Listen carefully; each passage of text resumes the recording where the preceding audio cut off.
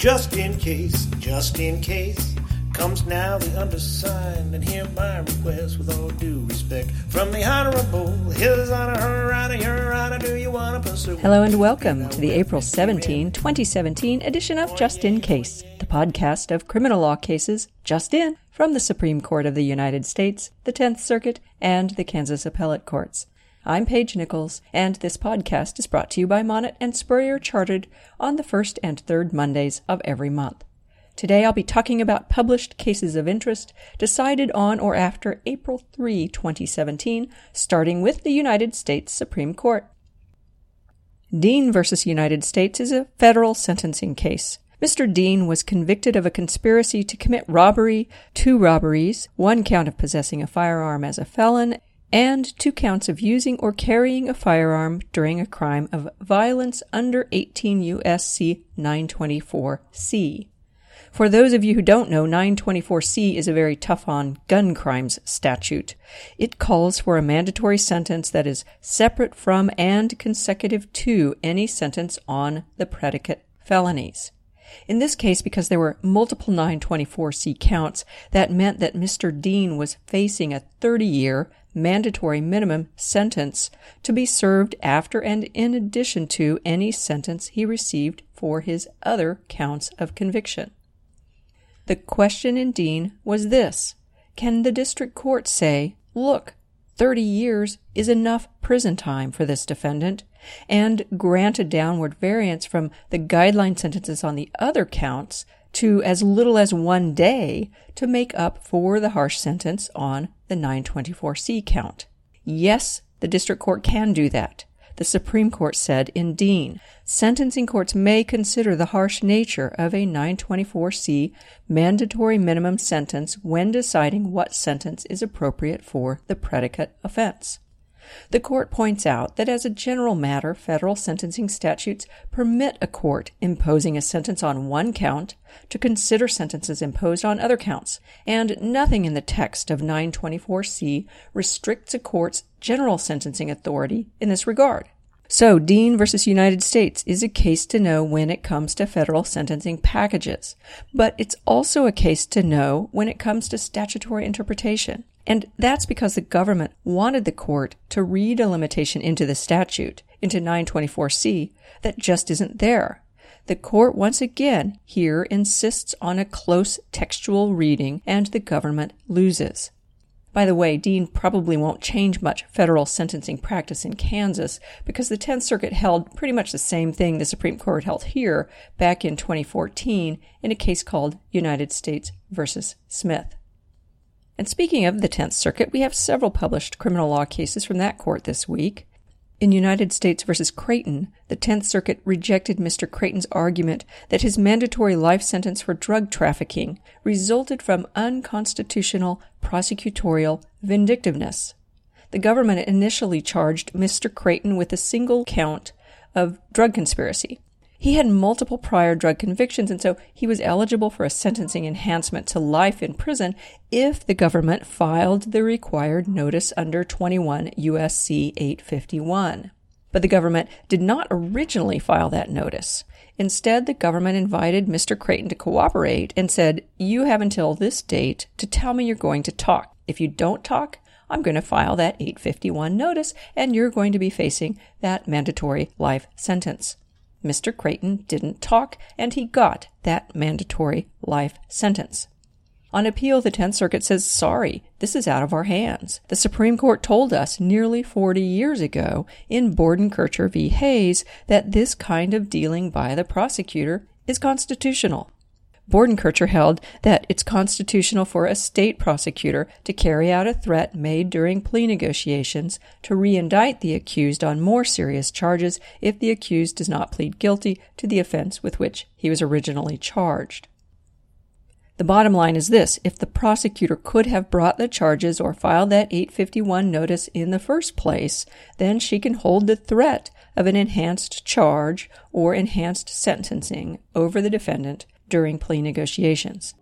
As the 10th Circuit put it, quoting Bordenkircher, in the give and take of plea bargaining, there is no element of punishment or retaliation so long as the accused is free to accept or reject the prosecution's offer. After all, the prosecution and defense arguably possess relatively equal bargaining power. Relatively equal bargaining power. Really? Well, it's true. The United States Supreme Court did declare that in Bordenkircher in the majority opinion by Justice Stewart. Was this some view pressed upon them by the prosecutor, say, at oral argument? Well, let's take a look and see. Here's Robert Chenoweth, then Assistant Attorney General for Kentucky, arguing the case for the state and answering a question by Justice Stewart. And secondly, that the very concept of plea bargaining, like the very concept of any bargaining, involves the use of leverage, or if you will, of pressure. Very much so. On both sides. Very much so. Except that the prosecutor probably has an unequal amount of power at that stage. He really has more probably at his disposal than a defendant, because a defendant basically only has this. He has the Fifth Amendment and the Sixth Amendment. And he'll either exercise those or not. Okay, so Justice Stewart didn't get that equal bargaining power idea from the state. And so let's ask again, where did that idea come from? Believe it or not, it came from Justice Brennan in his 1970 dissent in Parker versus North Carolina. In Parker, the majority held that a 15-year-old boy's guilty plea to a burglary was not coerced just because he was charged under a statute that mandated the death penalty if he went to trial and lost, but only mandated a life sentence if he pled guilty. In his dissent from the majority's approval of this plea, Justice Brennan was trying to make the point that the legislative imposition of a more severe penalty, if a defendant asserts his right to trial, is very different from, and here it is, the give-and-take negotiation common in plea bargaining between the prosecution and defense, which arguably possesses relatively equal bargaining power.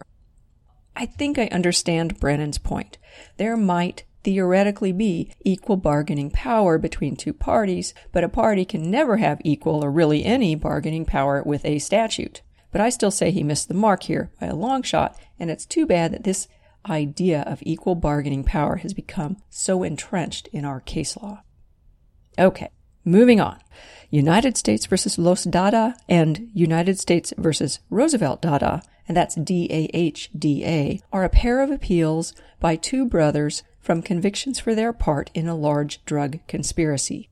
The cases were decided separately, but they've got several issues in common, including claims that the evidence of the conspiracy was insufficient, that there was a fatal variance between the large charged conspiracy and the several smaller conspiracies proved at trial, a wiretap suppression claim, and various sentencing claims.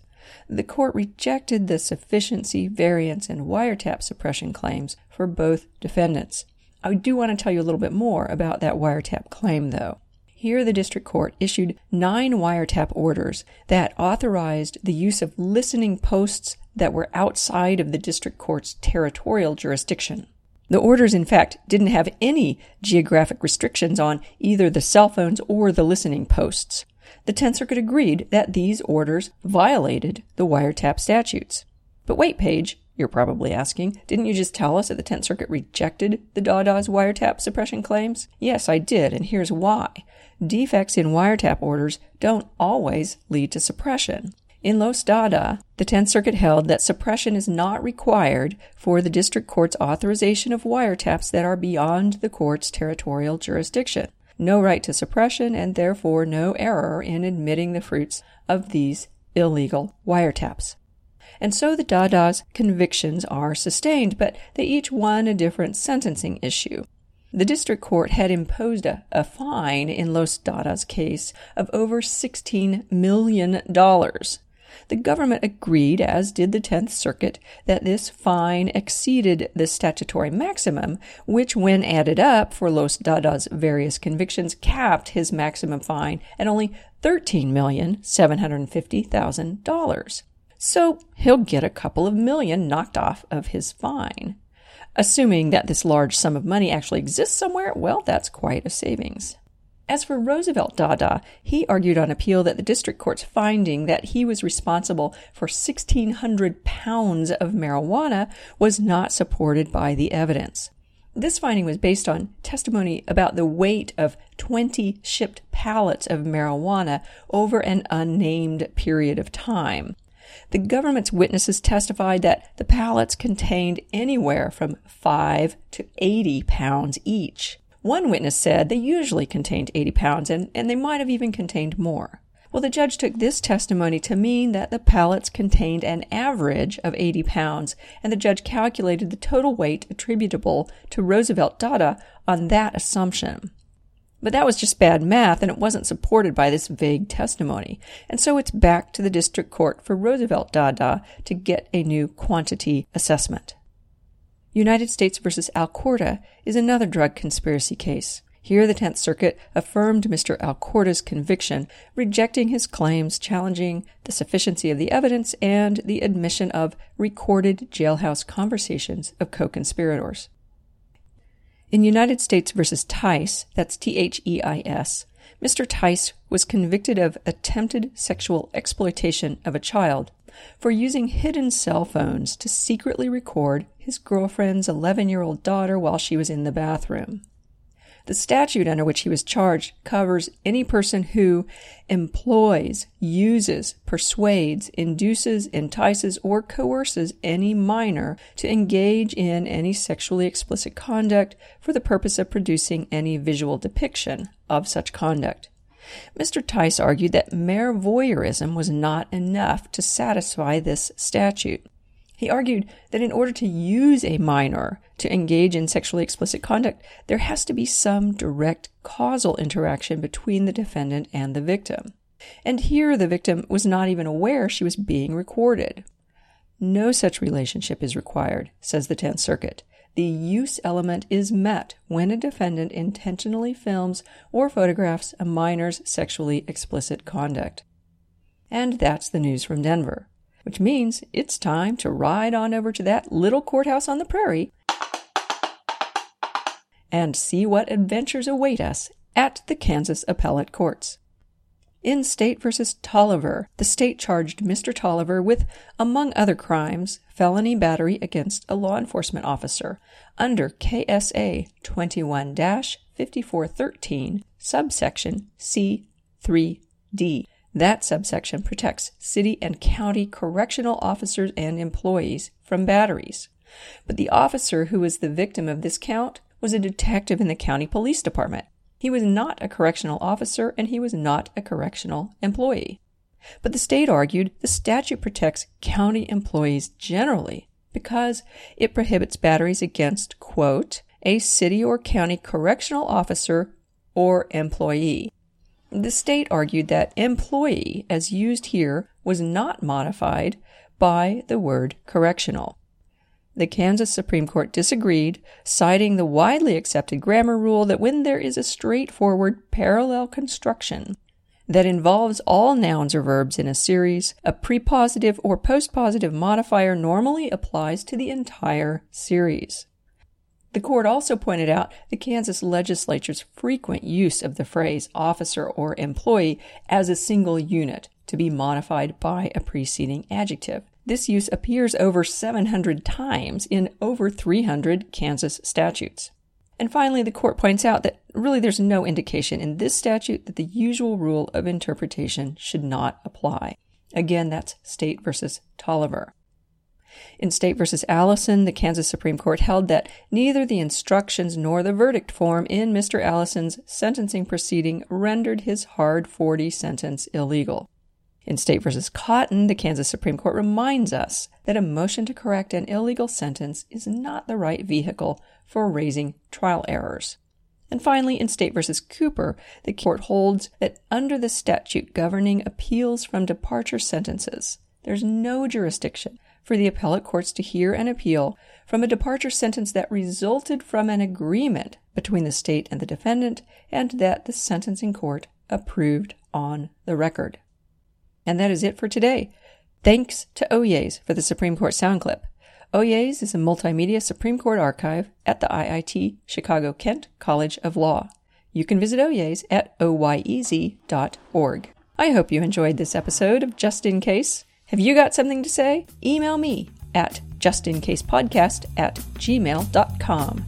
I'm Paige Nichols, and I'll be back again in 2 weeks. Oyez, oyez, oyez, wherefore, whereby, we're ready to wear.